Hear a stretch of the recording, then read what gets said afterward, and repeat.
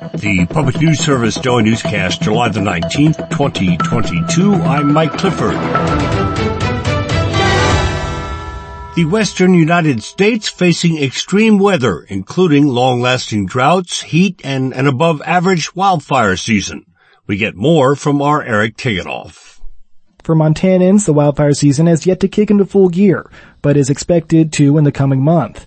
According to the National Interagency Fire Center, the year-to-date acres burned in the U.S. is about 220% above the 10-year average. Rocky Infanger is a board member for Fire Safe Montana. He says the season may be off to a slow start, but Montana communities saw devastating fires at the end of last year. We're not generally used to fires in that time of the year, the winter-type months. But we're not getting the snow that we normally would, so we're just starting to see fires longer and longer.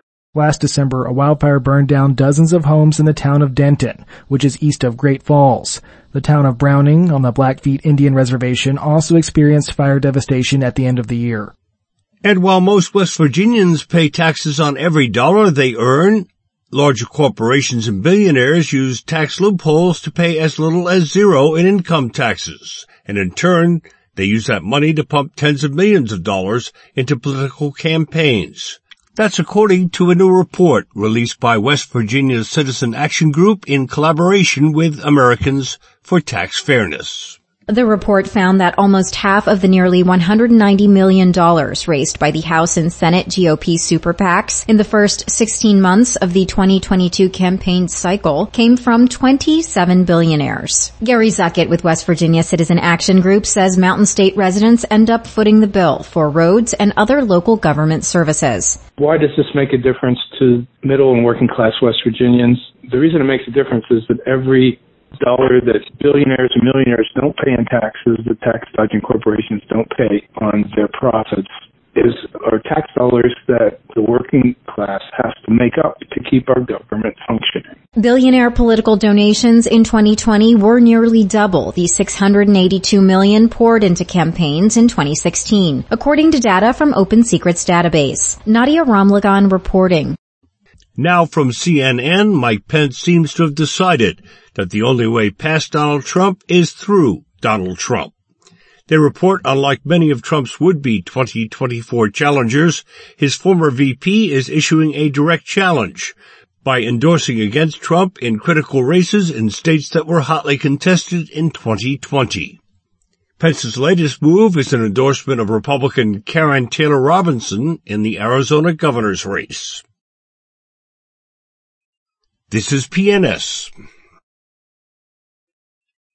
After the Supreme Court overturned Roe v. Wade in June, an Ohio law that bans abortion after 6 weeks of pregnancy was allowed to take effect. The heartbeat bill bans abortions after the detection of fetal cardiac activity, typically around 6 weeks of pregnancy and before many women know they're pregnant. And now House Bill 598 is moving through the legislature. It essentially would ban abortion starting at conception.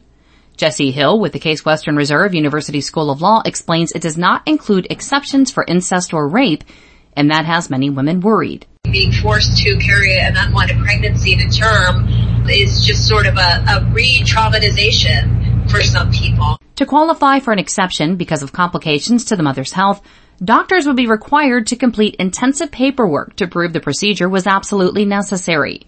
Representative Gary Click is a co-sponsor. The Vickery Republican said he wants a special session called to, quote, align Ohio's law to reflect the right that every child deserves, unquote. This story was produced with original reporting from Trista Bowser at Kent State University. I'm Mary Sherman. And a recent ruling from the U.S. Supreme Court significantly restricted Environmental Protection Agency's authority to regulate greenhouse gas emissions.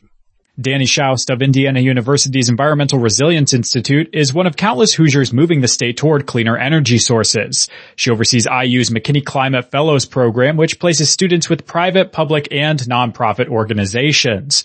The goal is to help those groups adopt new sustainability strategies. Indiana is not thought of by most folks as environmentally forward thinking, but we are also leveling up and ramping up our efforts to train students to help our state move forward. This is Jonah Chester reporting. Finally, Ross Brown tells us after being rejected by Texas and Utah, the federal government has now picked New Mexico to house the nation's spent nuclear fuel. But the governor there says the state will not be a dumping ground. The U.S. Nuclear Regulatory Commission announced last week it intends to issue a license to Holtec International to locate a toxic waste storage facility in Lee County. Holtec has proposed to transport high-level nuclear waste from the East Coast across the country via rail lines to a facility slated for the state's southeast corner. Don Hancock is the Nuclear Waste Program Director for the Southwest Research and Information Center. This is a very bad idea. These kinds of waste facilities proposed in Texas and New Mexico and previously Utah. Multiple New Mexico groups, including tribal leaders, oppose the operations. This is Mike Clifford for Public News Service, member and listener supported. We're heard on interesting radio stations, your favorite podcast platform.